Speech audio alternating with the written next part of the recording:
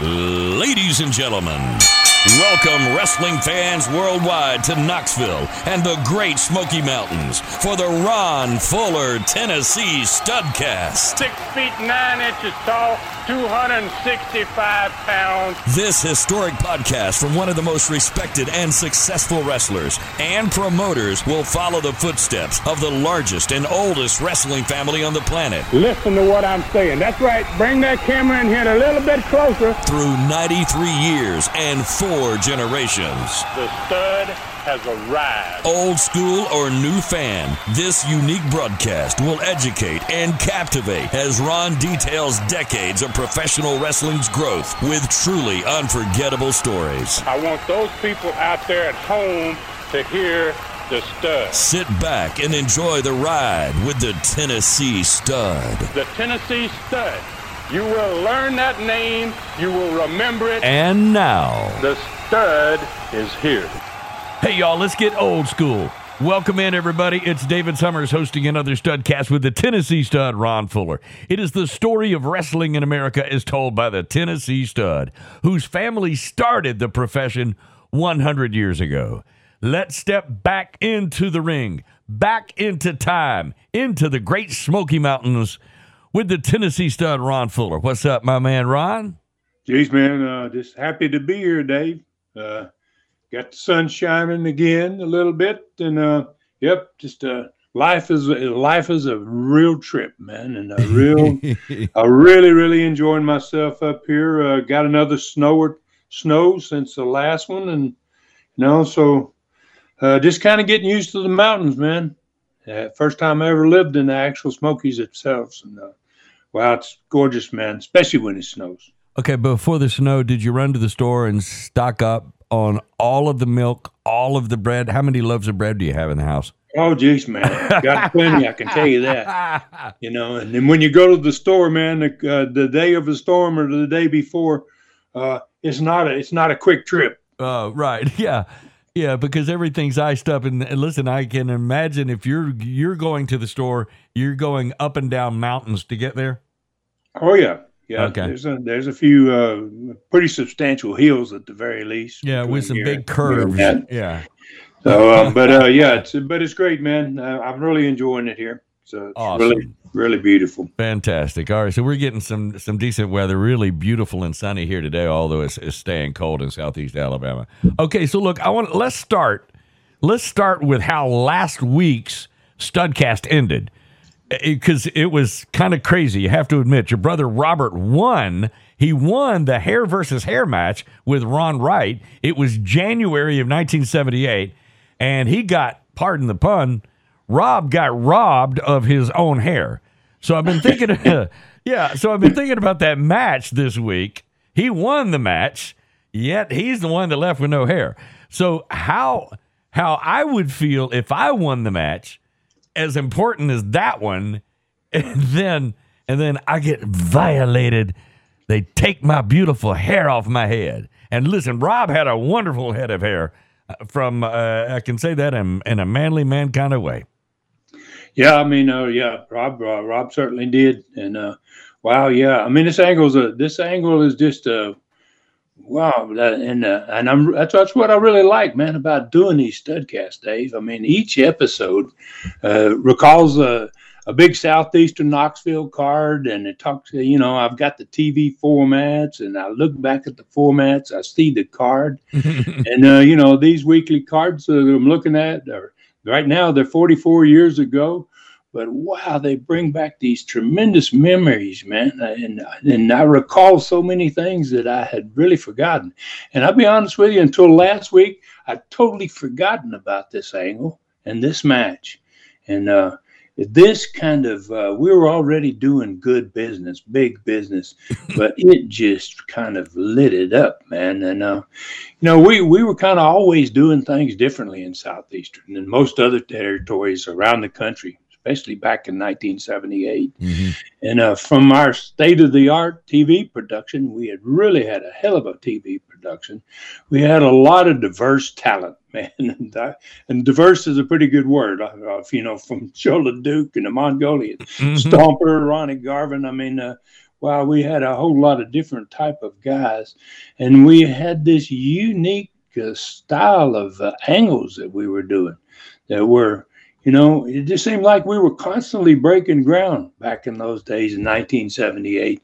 So this unique angle, man, where Rob won the hair match, but he still lost his curls, Yeah. It had the fans and the crowd jumping in the ring, man. I mean, literally jumping in the ring, trying to help him.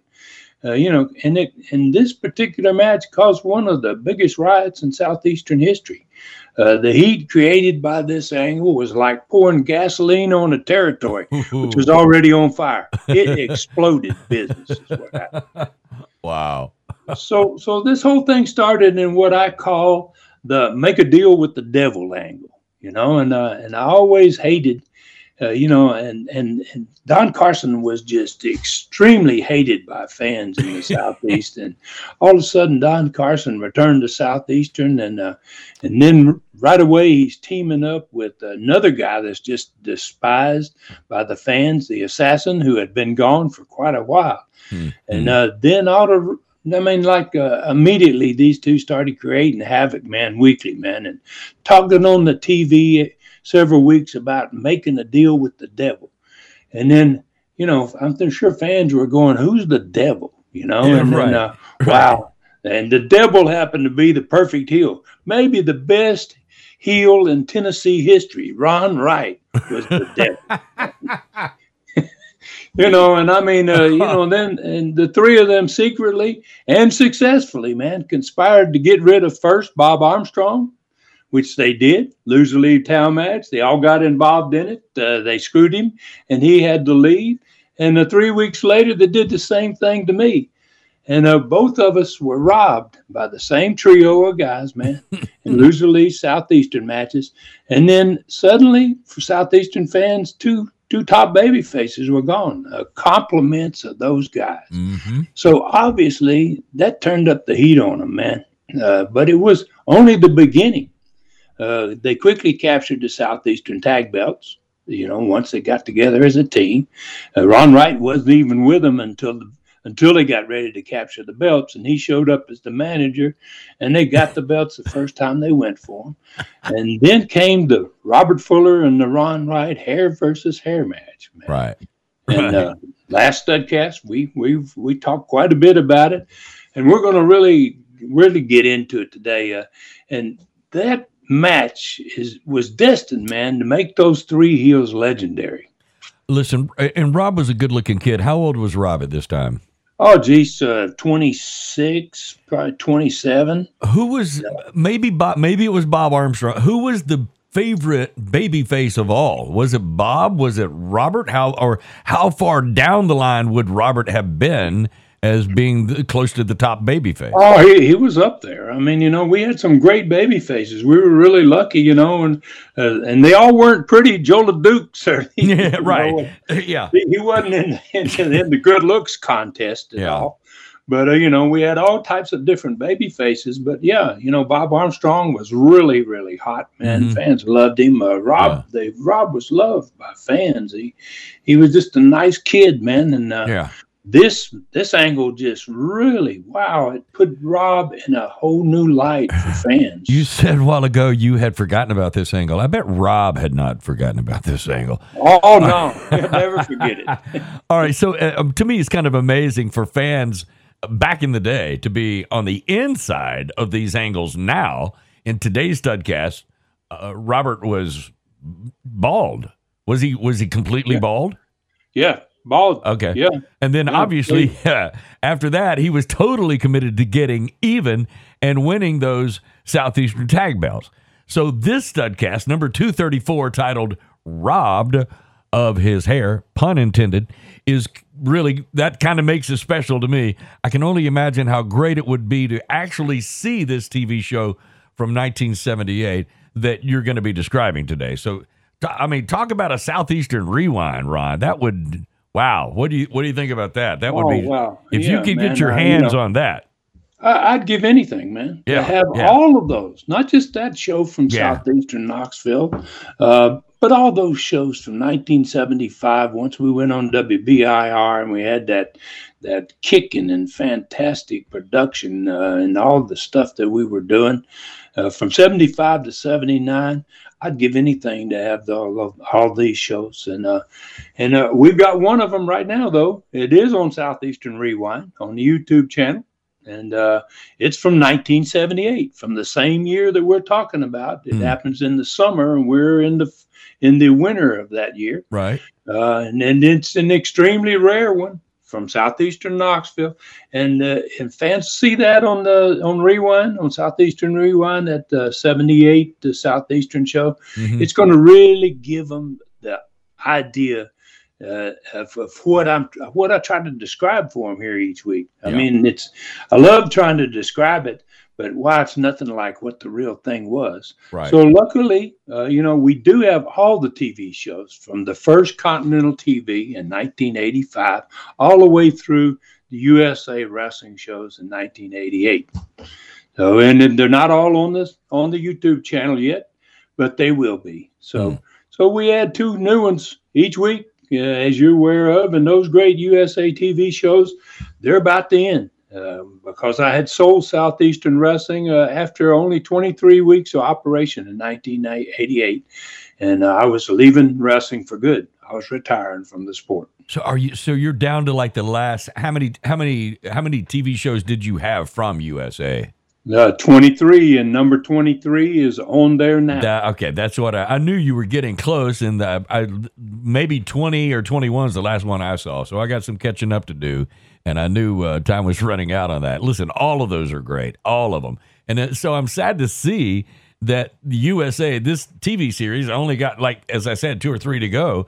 It's ending for Southeastern Rewind, but it will stay there.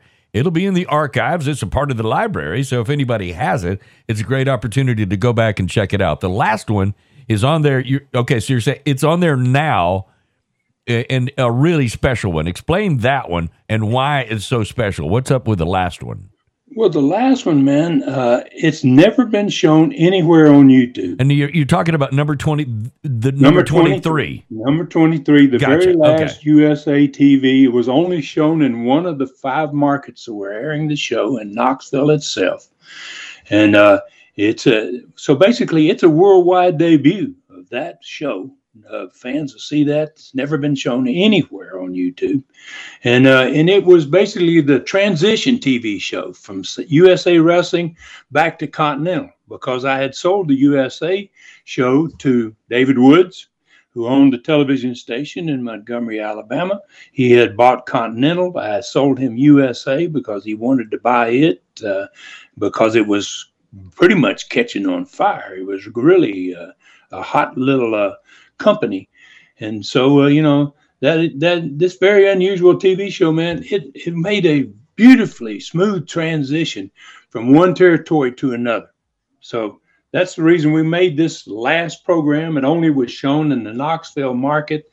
It's a pretty unique show, never been seen on YouTube, and I think fans will really enjoy it. So, what had happened is it made it easier for fans to understand what was happening to their wrestling. I mean, it's kind of crazy when you go all of a sudden from USA Wrestling, and then all of a sudden the next show that comes on is Continental. Yeah. Yeah. And fans are like, wait, whoa, what happened here, So I think this last USA episode designed specifically to switch fans comfortably from one company to another, and from one group of wrestlers to another, because obviously Continental had different wrestlers than USA had. Yeah. I think this makes that show even better, because I don't think it ever been done anywhere in wrestling before. There'd never been a transition show that switched fans from one to the other. So the USA TV show was soon replaced by the tremendous, man. Now we're going to replace those USA TV shows by the original Southeastern TV shows from Pensacola, from the early 1980s up to Continental Championship Wrestling. So basically, fans now are going to transition here, and it may take a couple of weeks before this happens, but we'll show 2 Continental shows a week if necessary until it does. But the USA shows are going to turn into the Southeastern shows of Pensacola that had all this tremendous talent, man, over all the years from the early 80s right up to 85 when Southeastern became Continental Championship Wrestling. Fans are already seeing those shows. So the USA, USA shows are going to be replaced by those fantastic Southeastern shows. And we're going to be adding a fantastic new Continental TV show each week. We have been doing that already. And we're going to start adding maybe 2 of them, as I said a second ago, until we start with those Southeastern TV shows. And once we start adding those, we'll be adding those for years. And both the Continental and the Southeastern shows are going to be aired as always in the exact order. If we can do it as best we can do it, the exact order they were produced, man. So that's unusual too. So right now there's 36 Continental shows already on the Southeastern Rewind channel and Southeastern and the USA TV shows. 36 of them and all are already there. And gosh, man, every time they go on now, man, they just explode in popularity. Wow, people love them. And I can't wait to add these Southeastern TV shows into that mix. And eventually, there are going to be hundreds of original Southeastern, Continental, and USA TV shows on that channel forever. I'll tell you what, that's pretty exciting. Every Sunday and Thursday, when a new TV show is added to Southeastern Rewind, and there are 36 studcasts on the channel, 36 on there now, 13 of which are the most recent. The newest one is released every Wednesday. Now, we get it out on all of our podcasting platforms on Tuesday, but Wednesday it also shows up on Southeastern Rewind.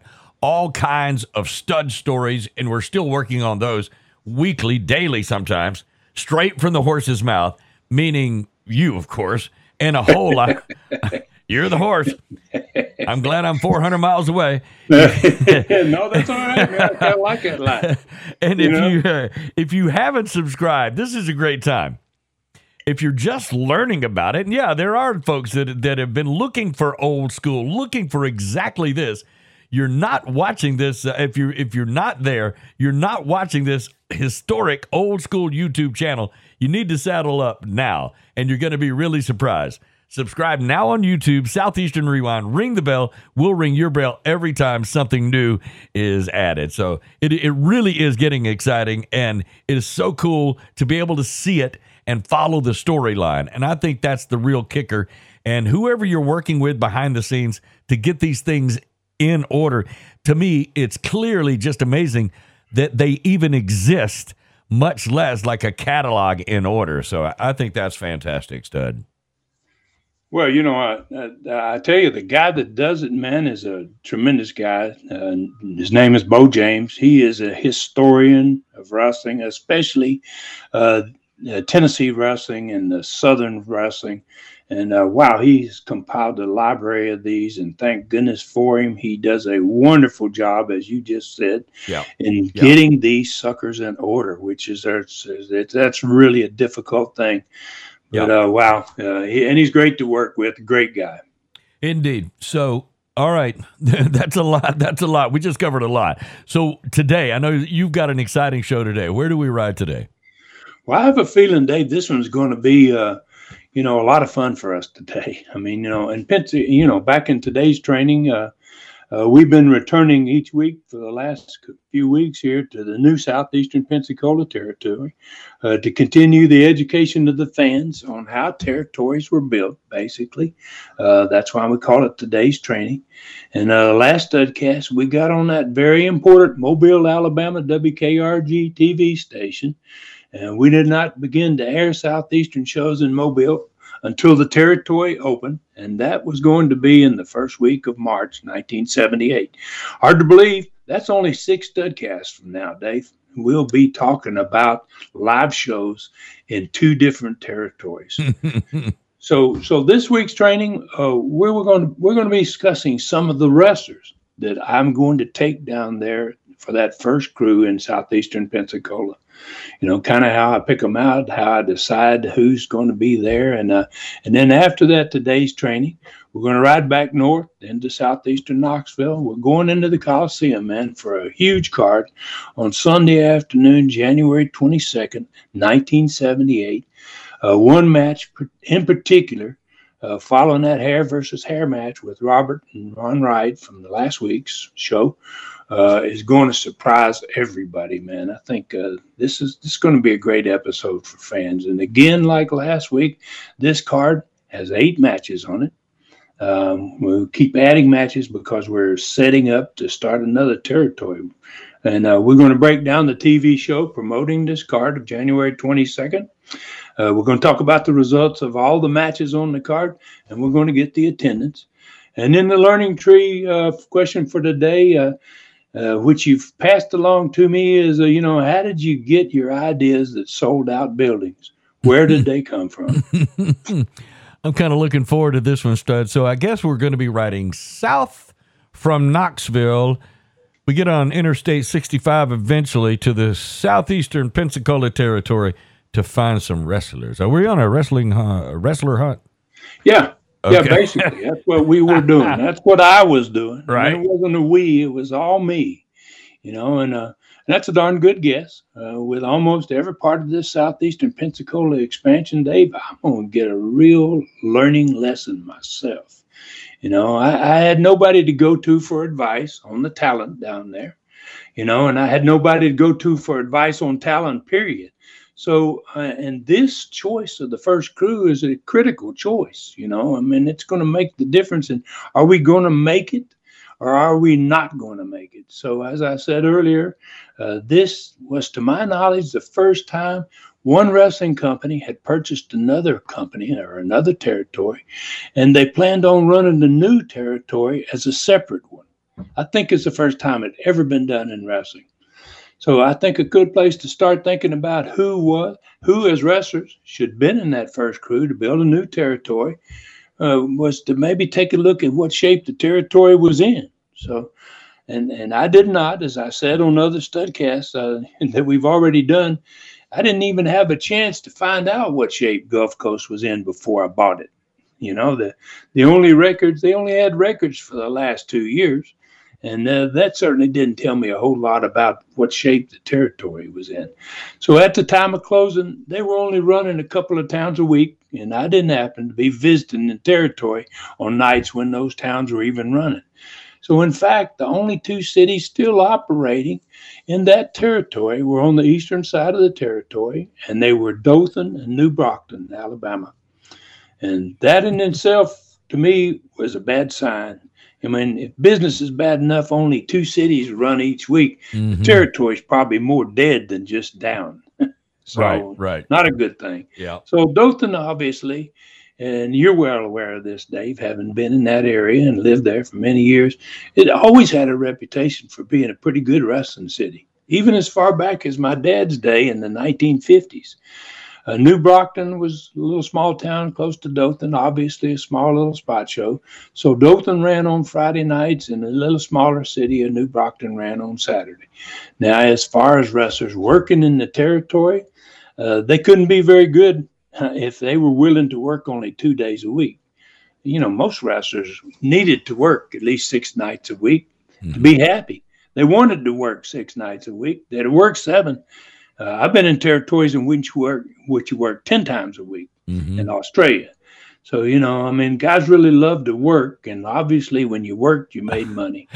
Wait, in Australia, did you do like an afternoon matinee show? What is that? 10 times a week? 10 times a week, because you had TVs in Australia, and they were all live TVs. So you did, they had 3 TVs in Brisbane alone, in one day. And those TVs went all across the country of Australia. Okay. The continent, the entire continent got it. Yeah. And then Sydney had its live TV, Melbourne had a live TV, and Brisbane had 3 a week.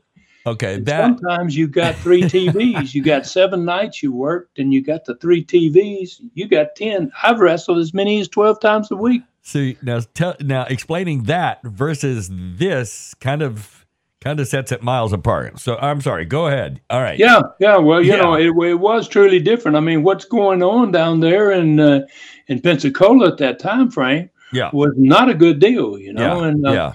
So, you know, the guys weren't getting to work 6 nights a week, and so I got a list of wrestlers that were working there when it closed, and I got those from my dad's longtime friend and my family's friend. I got it from Rocky McGuire, and he had a son named Jimmy McGuire that's a big time referee, going to be a big time referee for Southeastern down there too. Yeah. So Rocky McGuire was from Dyersburg, Tennessee, happened to be the town that me and my brother were both born in. And Rocky was kind of in charge of the eastern side of that Gulf Coast territory. And he was the guy that took me around to a couple of the TV stations and few of the buildings so that I could meet some of the station people and the buildings people before I bought the territory. But I didn't get to see the actual crowds. So his list of wrestlers for me, when I asked him who's here, man, was pretty short. You know, Ricky Fields was one of them. He was the son of the owner, Lee Fields. And Ricky had a partner named Terry Latham. I'd never seen either one of those guys work, but I found out by asking around that they were pretty darn good workers and that they'd been there for quite a while. That's not necessarily a good sign because wrestlers wear out when they're there for too long. I was also familiar with the next two names that Rocky gave me, Eddie Sullivan and Rip Tyler. And those boys I did know. And I knew they were pretty good, but they'd also been there for years. The next one on his list was Tarzan Baxter, the masked wrestling pro, who was a law officer in the Dothan area and a very good wrestler, man. In fact, he and Dick Dunn, they also, who lived in that same area, they were my Southeastern Tag Team champions. They were called the Superstars for me in 1975 down there up there in Knoxville. So they were the team, you might remember, that busted Ron Wright's eyes the hard way. And so they had both been there for many years, but they were good. One more good local worker was a small guy named Greg Peterson. And again, he lived there, but he'd been overused and he'd been there for a long time. So there I was handed only 7 names, and most of them had been overused and been there for years. And it was not good news for me, man. I can understand that. And having been in Dothan, from Dothan, and been in Dothan all my life, and a fan of wrestling and watching these guys, I knew all these guys. I mean, you're kind of right. I think you're right about your assessment of every one of them. So where did you look next? So you had these as your Dothan pool, right? And I had these that were already there. So luckily, I was already making some deals with some of the guys that I really wanted to take south with me anyway. And the good thing about these guys that I just mentioned, they were probably, as you said, they were available. They were there part-time if I needed them, and they would probably wrestle for me anytime that I needed them down there. So let me give you a short list, that we were going to open up the territory with other than what we just talked about. And the territory is going to open in March of 1978. Bob Armstrong's on that list. Tony Charles is going. David Schultz is going. Roy Lee Welch was going. Mike Stallings going. And myself. So that's a pretty good start, you know. And we got those other potential guys I had a tag combination already set. A guy named Roger Smith and another guy named Randy Colley, who were going in as the Assassins. And these two guys were exactly the same size. And with their outfits on, it was impossible to tell which was which. Roger Smith was young, very quick, and light on his feet for his size. I called him the Dancing Bear, man, because when he had on his Black Assassin outfit, he just kind of floated across the ring. And he was 300 pounds. You know, it's like, wow, this guy looks like a bear.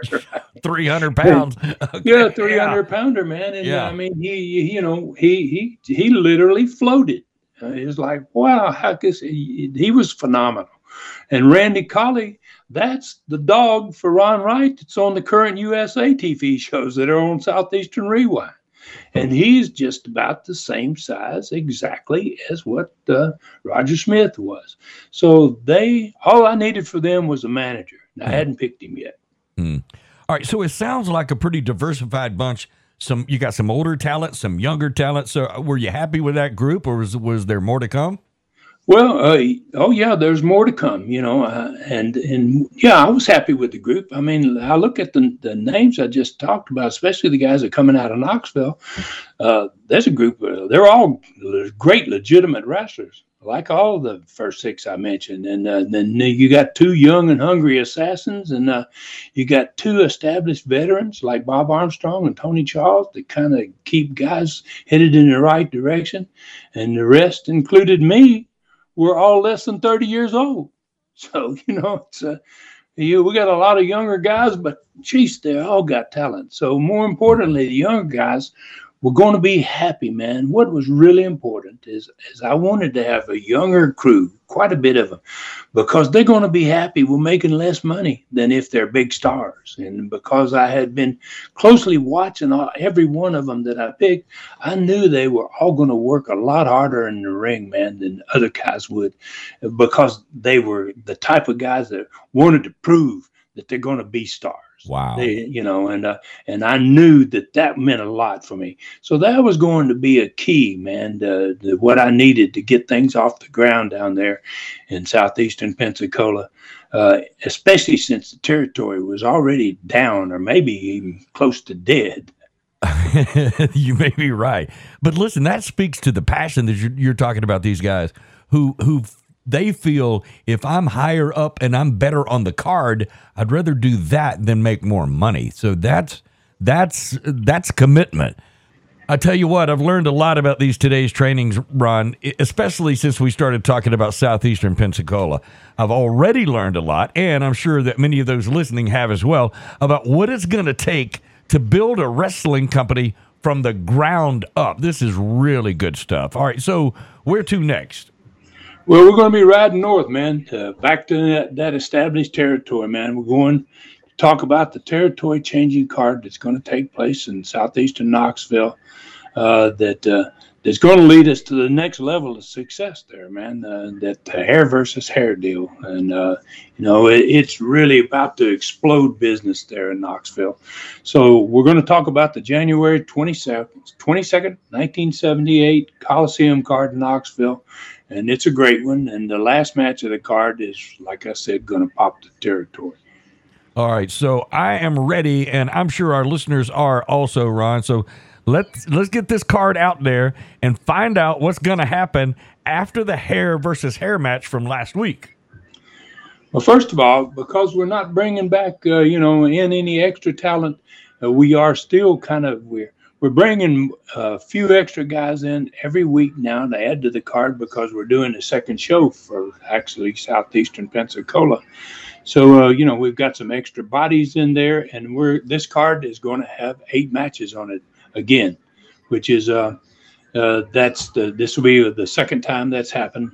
2 weeks in a row that we've had 8 matches on a Knoxville card. And the opening match featured 2 new southeastern wrestlers. Fans had never seen either of them. One of which was going to Pensacola. Randy Colley was going to be going there as a part of that assassin team. And we're going to be, and he's facing off against another heel who I was getting my very first look at, the Continental Lover, Eddie Mansfield. Second match was a great babyface battle, Tony Charles versus Mike Stallings, and both of them were going to Pensacola. Third match could have been a main event in almost any city in the world. Jimmy Golden against another heel that's headed for stardom, man, David Schultz. He's going to Pensacola. Thunderbolt Patterson wrestled newcomer John Ruffin. Joe LeDuc took on the other future tag assassin headed for Pensacola, Roger Smith. He did not wear a mask in Knoxville because he didn't need to. But he's going to be called the Hangman in Knoxville until he leaves, and he'll be called the Assassin with a mask on once he gets to Pensacola. Roy Lee Welch was also going to Pensacola. He's on this card, and he's moving up on it.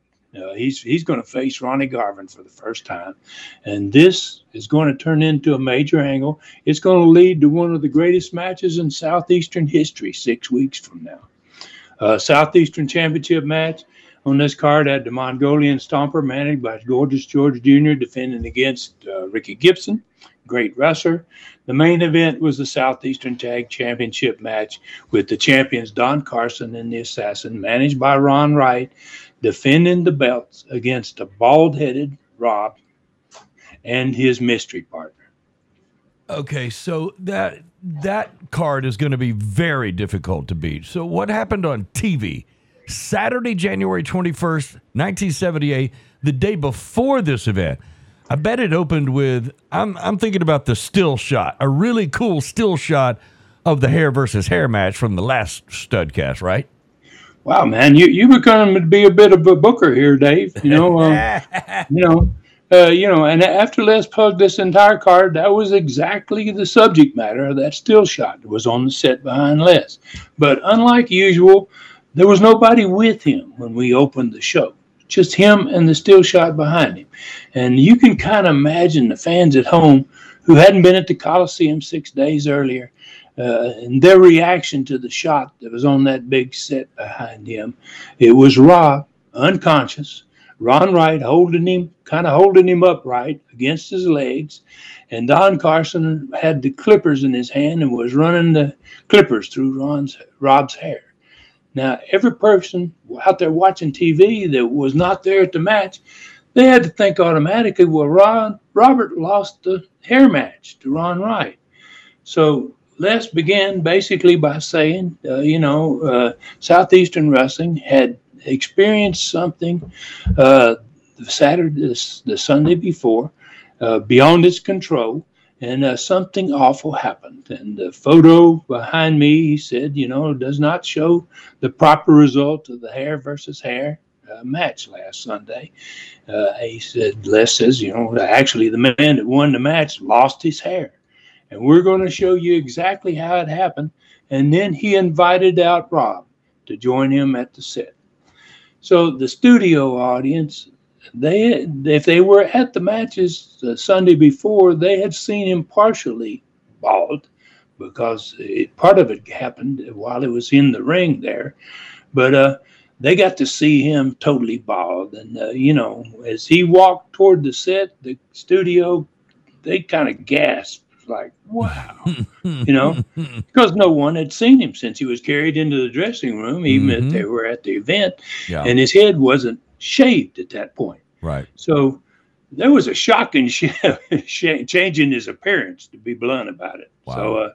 So Les kind of began, and with a heartfelt, extremely sincere apology to Rob, not just from him, but from the Southeastern officials as well, about what had happened to him 6 days earlier.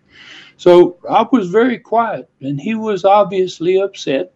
And Les told him that the Southeastern officials wanted to give him the first opportunity to show what had happened and tell his side of the story of how it felt before anyone else got to see this and talk over this video, which is going to be a classic piece for Southeastern fans.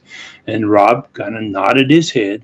Les asked the director to back up the video to where Rob had just beaten Ron Wright in the middle of the ring.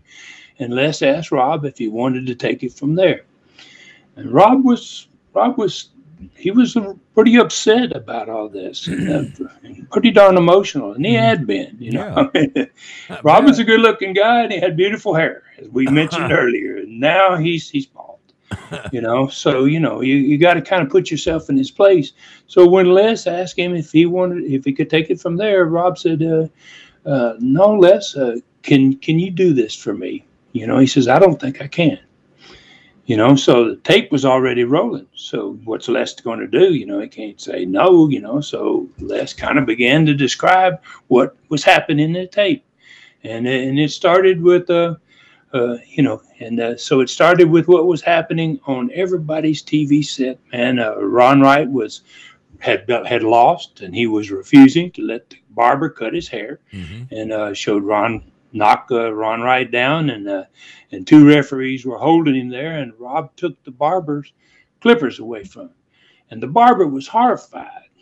he ran from the ring and left Rob holding the clippers. So the two referees, they knew that, Ron Wright's got to have his hair cut. He's lost the match. So they grab a hold of his legs, and Rob starts doing the job. He starts cutting the hair. And in fact, Dave, I found this photo, man, from this match, this actual match, just a couple of days ago. Are you kidding? That's the picture that explains each episode that we use for Super Studcast. Right.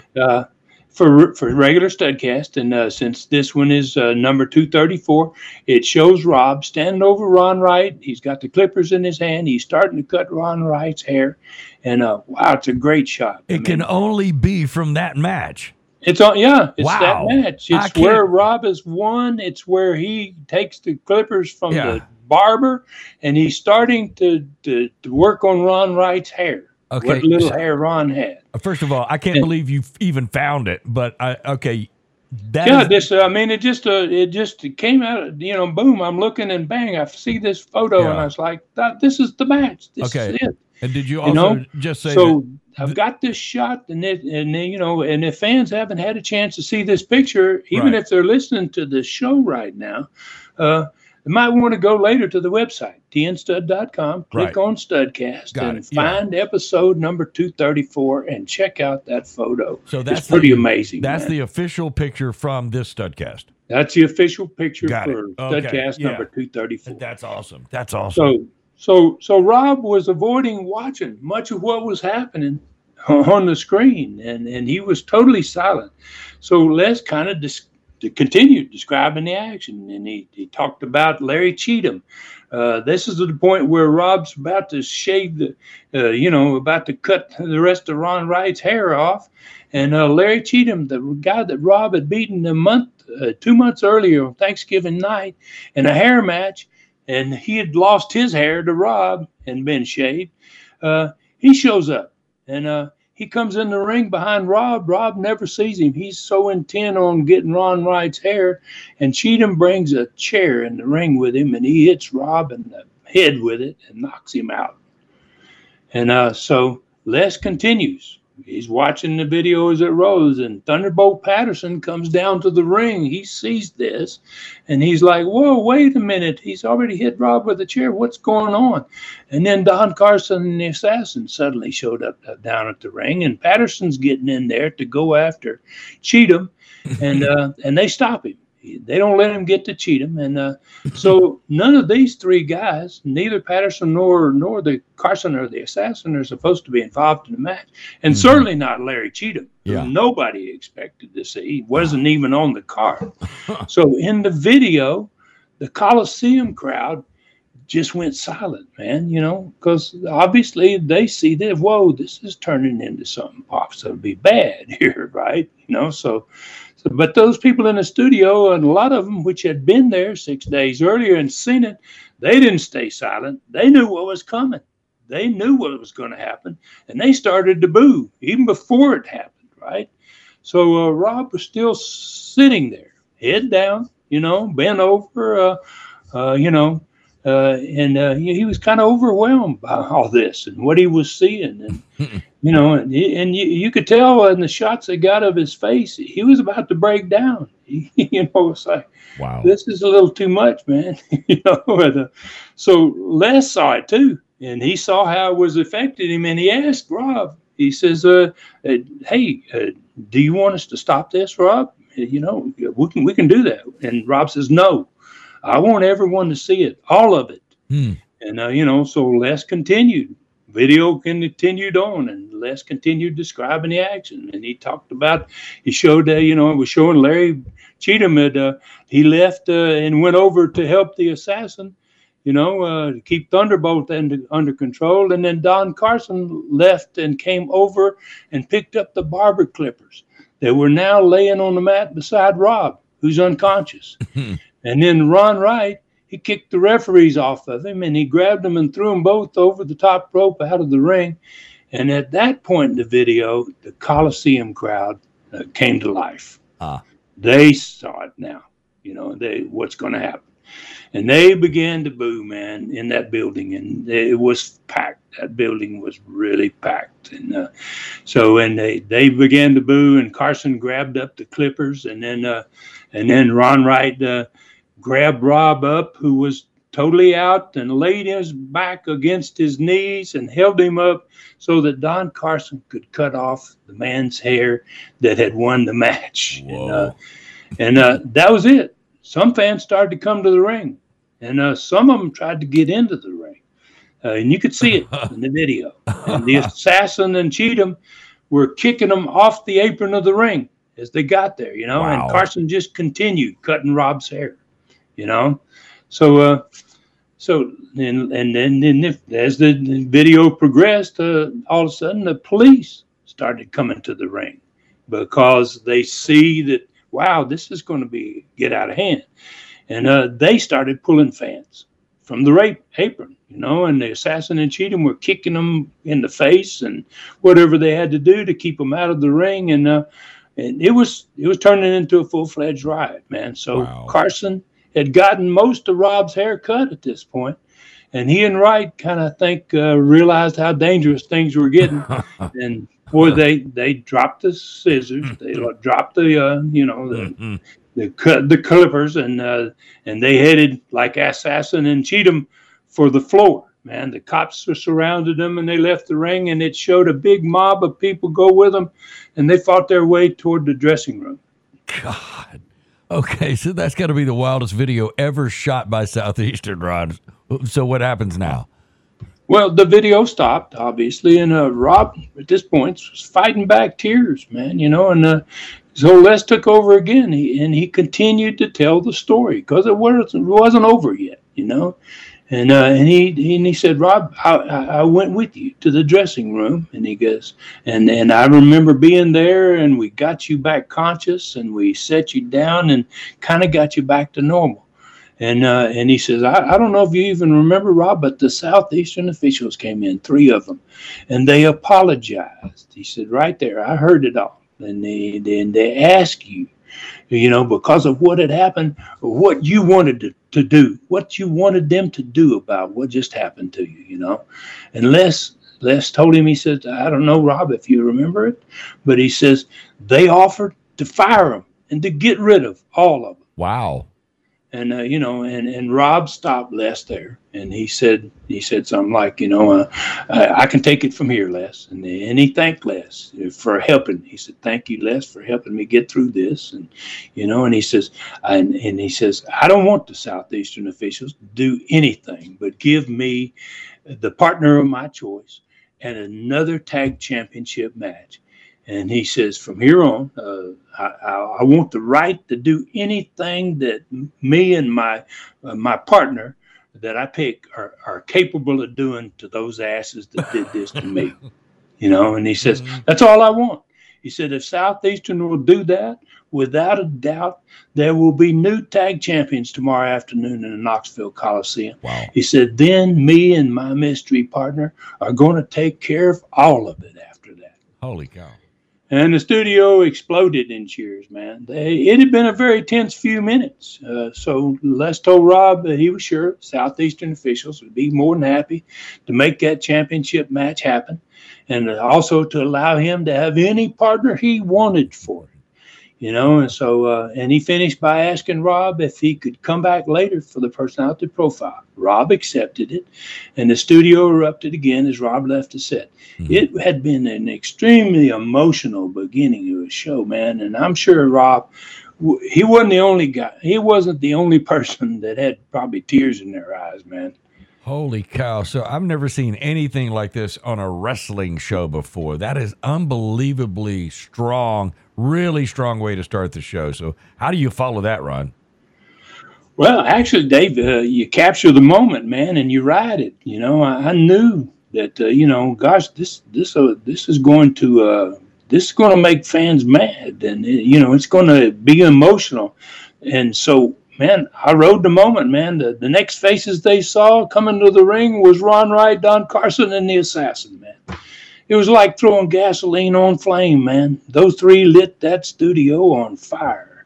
You couldn't hear yourself think during this match. They just went crazy, the crowd, and they didn't take long, the three of them, to get the match won.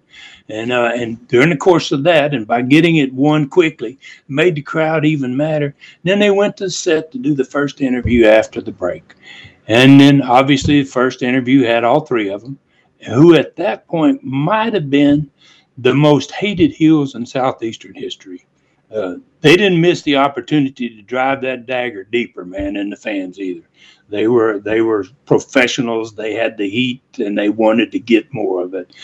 They had a disgusting celebration there in the first part of this interview, congratulating about what they had done, And they began then by asking Ron Wright, turned to the crowd, and he asked them all what they thought about their pretty boy Robert Fuller now that he's bald. I bet that went over really well. Oh, geez, man. So they all three agreed without a doubt, that Rob's going to have a mystery partner. And they had probably, been discussing it. And he said they all thought they knew who the upcoming tag championship match was going to be and who the guy was going to be, and they weren't afraid at all. They said they all three said he's the same wrestler that we've all dealt with for the last 20 years. The one that's got to be 60 years old now and definitely way over the hill. And then they just kept going. The one they knew could guarantee that was not going to be able to help a bald-headed Robert Fuller. They had the crowd so mad, and they were loving every minute of it, that Carson the Assassin were sitting in chairs, and they got up and held their belts up over their head, taunting the fans in the studio. And Ron Wright jumped up, man, and screamed, at the moment, we know exactly what's going to be in that ring tomorrow, who's going to be in there with Robert Fuller, with bald-headed Robert Fuller. It's his 60-year-old daddy, Buddy Fuller. And we're going to hurt that old man bad. Okay. All right. That is a tremendous emotional opening for a TV show, Ron. I can't wait to get back to this. Hey, but look, let's take a break. We're a little past our normal break time, but that's understandable. This is good stuff. Hey, and while we're taking the break, make sure you go to Southeastern Rewind on YouTube, subscribe, ring the bell to get reminders on when the greatest stories in wrestling are going to be dropped on YouTube. And make sure you tell your friends about Southeastern Rewind. All right, we're going to take a break on this episode number 234, Robbed of His Hair. And we'll be back in a moment right here. Ron Fuller Welch ran some very successful wrestling companies from 1974 until 1988. His biggest venture yet in the sport comes 33 years after his retirement. His wrestling YouTube channel, Southeastern Rewind, is fast becoming one of the most popular sites on YouTube. He's now compiling his TV wrestling shows there from his three major wrestling companies, Southeastern, Continental, and USA Wrestling. If you're an old school wrestling fan, this is where you need to be. Subscribe now on YouTube, Southeastern Rewind. Ring the bell icon, and we'll ring your bell every time something new is added to the channel. It's all free and being added to each day. Get on board now as it grows and enjoy hundreds of the best old school TV wrestling shows, all released in the same order they were originally released. Southeastern Rewind is the name, and old school wrestling is the game. Start playing today. Subscribe to Southeastern Rewind on YouTube. Hey, welcome back once again. David Summers and the Tennessee stud Ron Fuller. Episode number 234. This is a great one. Ron, you have walked us out pretty deep into the weeds on this one. So what's going on in the second TV match? Let's get right back to it. Okay, so Ricky Gibson, man, fans it's been pretty tense, man, the first portion of this show, the first segment, and Ricky kind of gives a little relief to the fans, man. He comes in a live match, and he rocks the studio, man. He wins with this beautiful drop kick off the top rope. And when they showed the instant replay back, it looked like it took the guy's head off his shoulders. I was like, wow, that's unbelievable, man. So this show is off to a great start. So he interviewed from the set with Les about his match with the Mongolian Stomper for the belt championship match the next day again.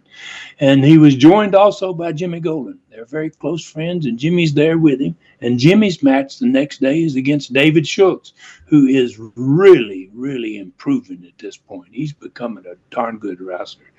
So Gorgeous George Jr. and the Mongolian Stomper, they're going to be defending against Gibson.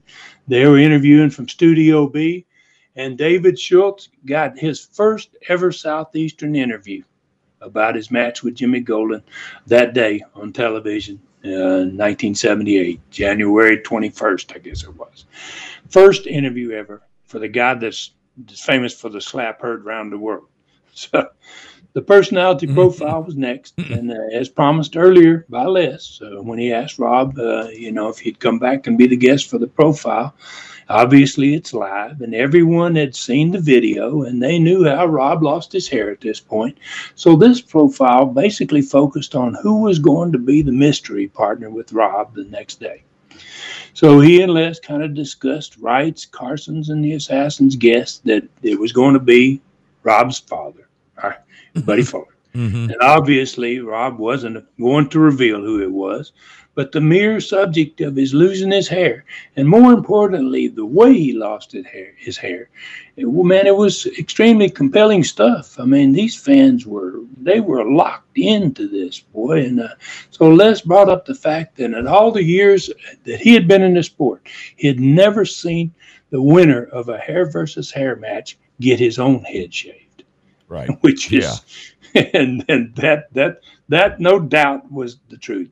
So the way this had happened, man, was one of the most heat-generating angles we'd ever done. It was going to make the fans have more sympathy for my brother than anything we could have done. I mean, it was very touching. 5-minute segment there, that profile, a money-making personality profile is what I would call it. Third match was Roy Lee Welch, and Roy had become a Southeastern fan favorite by this point. Ronnie Garvin, who's going to be wrestling him the day after, joined Les at the set, and Ronnie told a great story about himself.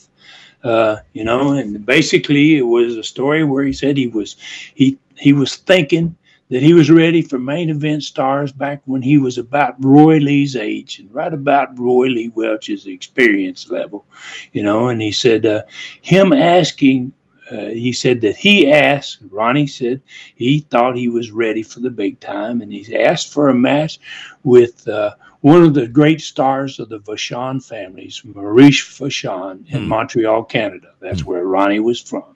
It's where the Vachons were from. And Maurice was one of the Vachon brothers. They were the most famous, without a doubt, Canadian wrestlers brothers in history. So he said he said it was one of the worst mistakes he ever made. He said that Maurice on purpose hurt him badly, and that he was out of the sport, out of money, and broke for a long time after that match. Yeah. And then he told Les, he says, Roy Lee Welch, who was up there wrestling, he says, he's already made the same mistake that I made in Montreal a long time ago. He said he challenged the wrong wrestler. He challenged me. And he says, I'm going to give him the same lesson Maurice Vachon gave me. He says, I'm going to intentionally hurt this young punk, and I'm going to hurt him bad. Wow. So Roy got his first Southeastern interview, man, after the match. And he got him a good win. And Ronnie Garvin was in Studio B to hear it. Roy got to talk first. And then Garvin told the Vachon story over again because Roy didn't hear it. Roy was in the ring. And what had happened, man, is we were setting the stage for a remarkable match weeks down the road. And when that match comes, it's going to astound every fan that ever saw it. And it's going to make an absolute superstar out of Ronnie Garvin. Wow. I mean, that is absolutely amazing, Ron. I have no idea what you're talking about here, but I can't wait to hear the full details on this. So what was the last match on this TV? Okay, the last match on the show was Rob, and he was in a single match. When he went to the ring, Ron Wright, Don Carson, the Assassin, and Larry Cheatham the guy that had hit him with the chair 6 days earlier, they all went to the set with Les to watch Rob's match. And they were still celebrating Rob's bald head, and boy, they were just having a ball at the desk, and at the end of the match, Rob put the Fuller leg lock on the guy that he was wrestling. And when you put that leg lock on guys, it kind of leaves you laying helpless, man. You're on your back. I mean, you're tearing legs up, you're ripping something up, but you're helpless yourself. And that's the point they picked, and all four of them went to the ring. And they threw the referee over the top rope, and they began to pound and stomp on Rob. And the studio crowd went nuts, man. They were screaming for help, and there wasn't a single person in that studio that was sitting down. And then suddenly an old tall masked wrestler, in street clothes hit the ring. And the body kind of had an extremely familiar look to it, to the fans, no doubt. And the studio that was already on their feet just exploded. The roof came off that TV studio.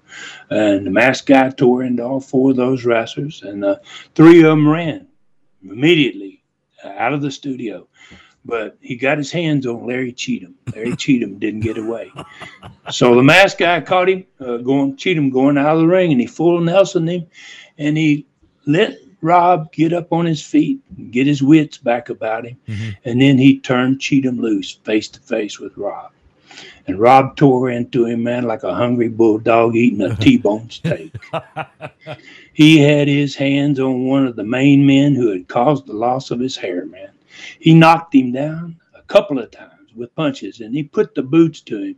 And then he grabbed him up, and he backed off, and Cheatham kind of got to his feet. And when he did, Rob shot in. He put the full leg lock on him.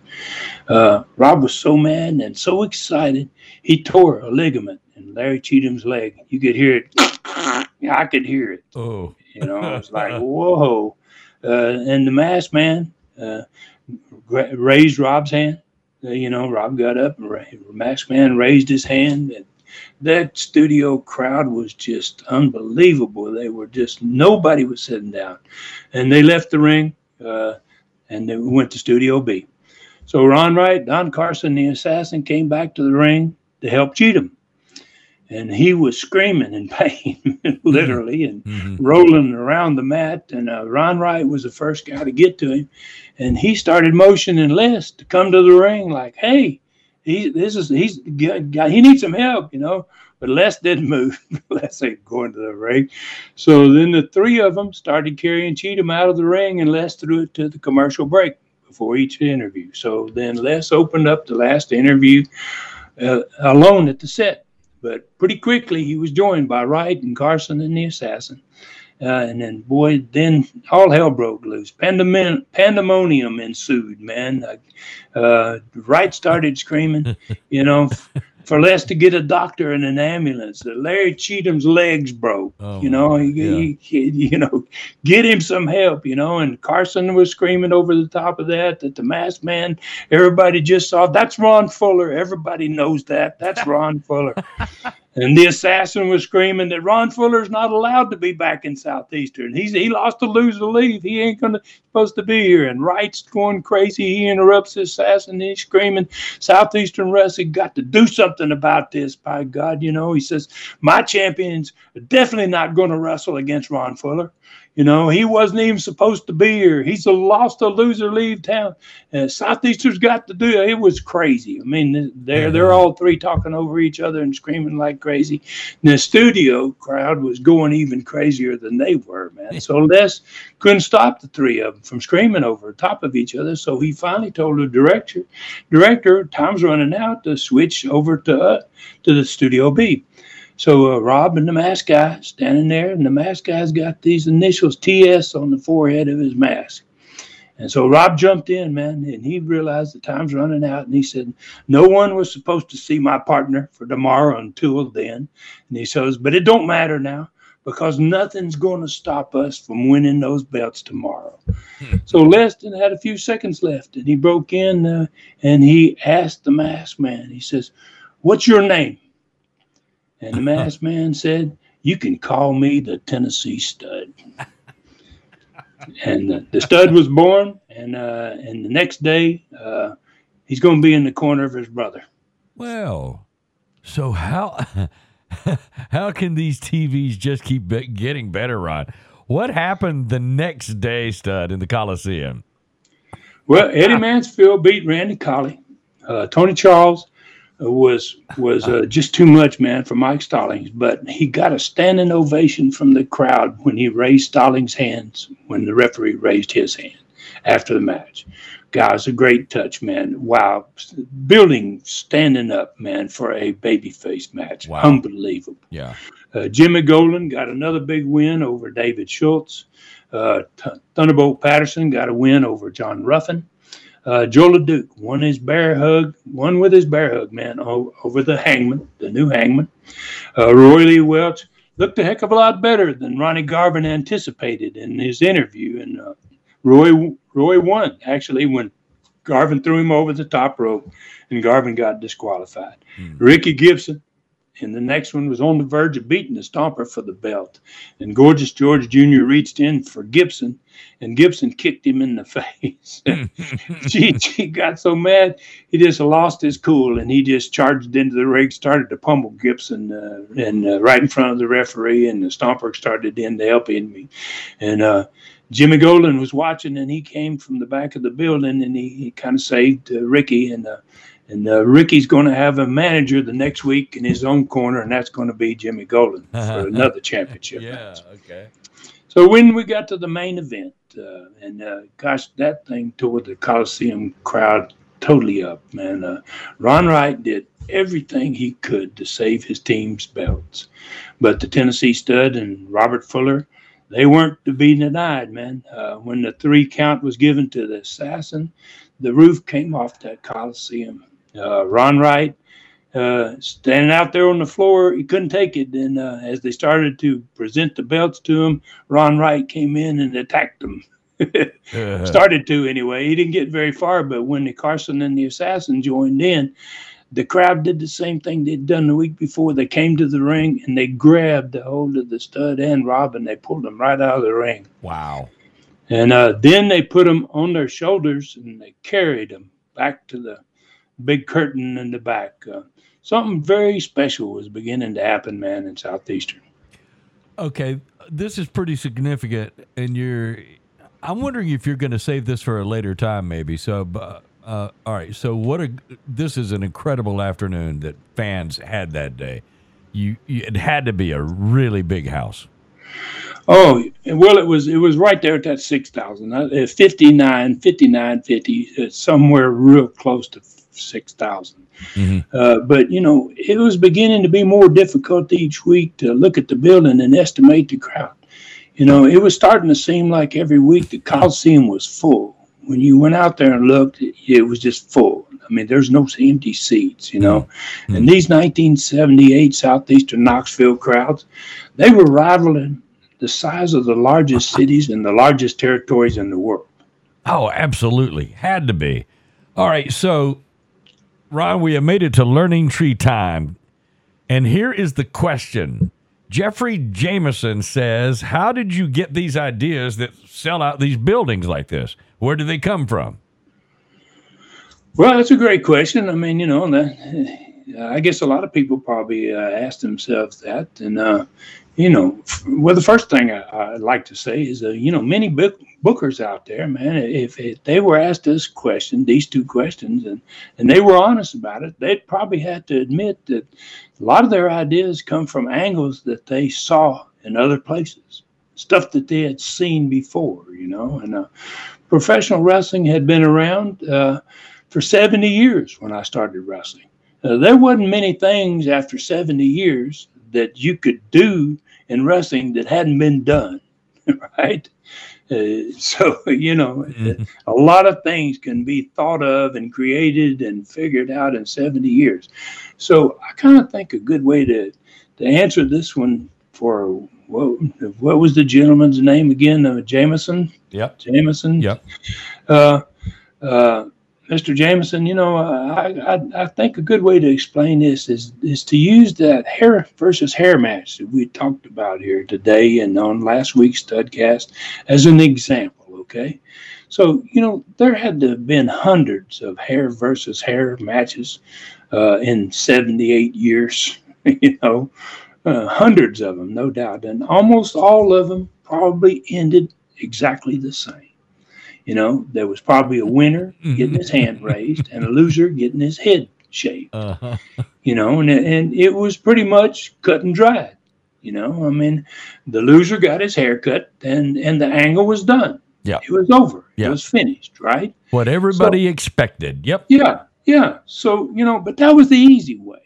And a good booker, he didn't stop with the easy way. A good booker figured out, how to take it to the next level. That this can't be the end of it. So when Rob and I talking about this, we hit upon this idea. We decided to do something that had probably never ever been done. We decided to have the winner of the hair match get screwed and be the guy that lost his hair, and that would make what should have been the end of that angle just the beginning of it. Yeah. Yeah. So it was really simple. Heat was everything in wrestling. And if you had heat on your heels, you were always going to sell out buildings, Mr. Jameson. That's the secret, is you got hot heels, you're going to sell out buildings. And why not do a hair versus hair match that always had been just a single sellout angle, but always a sellout? And then why not add something totally new to it and make it an even hotter thing after the match was over than it ever was before? So don't settle for what other bookers were happy with. That's what Rob and I were thinking. We needed to try to think of things that had never been done, take it to where it had never been before. So we had managed to fill the building with this angle.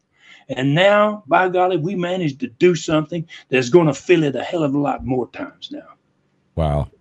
And so Rob agreed to this good-looking young 20-something-year-old stud. Your brother Rob said, yeah, go ahead and cut my hair all the way. shave it. Yeah. That's a commitment. Yeah, and without that's that, a commitment. Without that, there's no angle. This angle doesn't happen at all. Yeah. If that doesn't happen, the angle is over. It's done, and you move on. But that is a commitment that guys that really want it. Yeah, they're willing to make that commitment, and that's what he did. Yeah, wow. That was leave your ego at the door. That's what that's about, and what was best for the angle, for the biz, and that thing exploded because what happened was exactly the opposite of what everybody knew was going to happen, and to me, that's the genius of it all. So that's incredible. I can certainly see why these Studcasts are on fire everywhere around the world, Ron, kind of like Southeastern was even back in the day. All right, listen, this has been a ton of fun. YouTube, Southeastern Rewind is where you'll find everything Ron Fuller Welch, plus Southeastern Continental and USA TV wrestling shows. Don't miss the last USA TV show now on Southeastern Rewind. It's never been seen on YouTube before. USA TV show number 23. Subscribe, ring the bell icon, and you will have found the fastest growing old school YouTube channel out there, period. YouTube is a big world, and this has got it cornered. Every time something new is added to the channel, we'll ring your bell so you'll know it's on there and you can check it out. On Facebook, please do not friend request the stud on his Ron Fuller Welch Facebook page. You'll be rejected. We don't want you to be rejected. It's because it has a maximum of 5,000 fans and has been full for years now. To become friends with the stud on Facebook, go to either his Ron Fuller the Tennessee Stud page or his Ron Fuller Welch author page. Like and follow him there. You automatically become friends that way. All three Facebook pages get the same post, same information. It's on all three, and it looks exactly the same everywhere, no matter where you're a friend of the Studs. And we welcome all new friends from the Tennessee Stud on those Facebook pages, and thank you very much. On Twitter, it's simple. Look for Ron Fuller Welch. You'll find him on Twitter. Find everything on his website, tnstud.com. That's the official home of the Tennessee Stud, tnstud.com. Studcast, Super Studcast, historic videos, photo gallery, his stud store with all kinds of souvenirs, autograph photos, tremendous Continental DVD wrestling 5-packs, T-shirts, Tennessee Stud mask, and his On Fire novel, Brutus. You'll find it all at tnstud.com. If you head over there, you can stay a while. There's a ton of pictures to check out, and everything is right there at tnstud.com. So, you got a lot to follow up with, Stud. Where do we go next week? Well, geez, David, there's still so much to come, man, from this angle. In Knoxville in 1978. And I think next week's today's training, we need to come home to Knoxville. And we need to take a close look at the educational opportunity for fans in Knoxville, not just Pensacola, but take advantage of their opportunity to learn more about the inside, behind the closed doors of what was happening in this hair versus hair angle.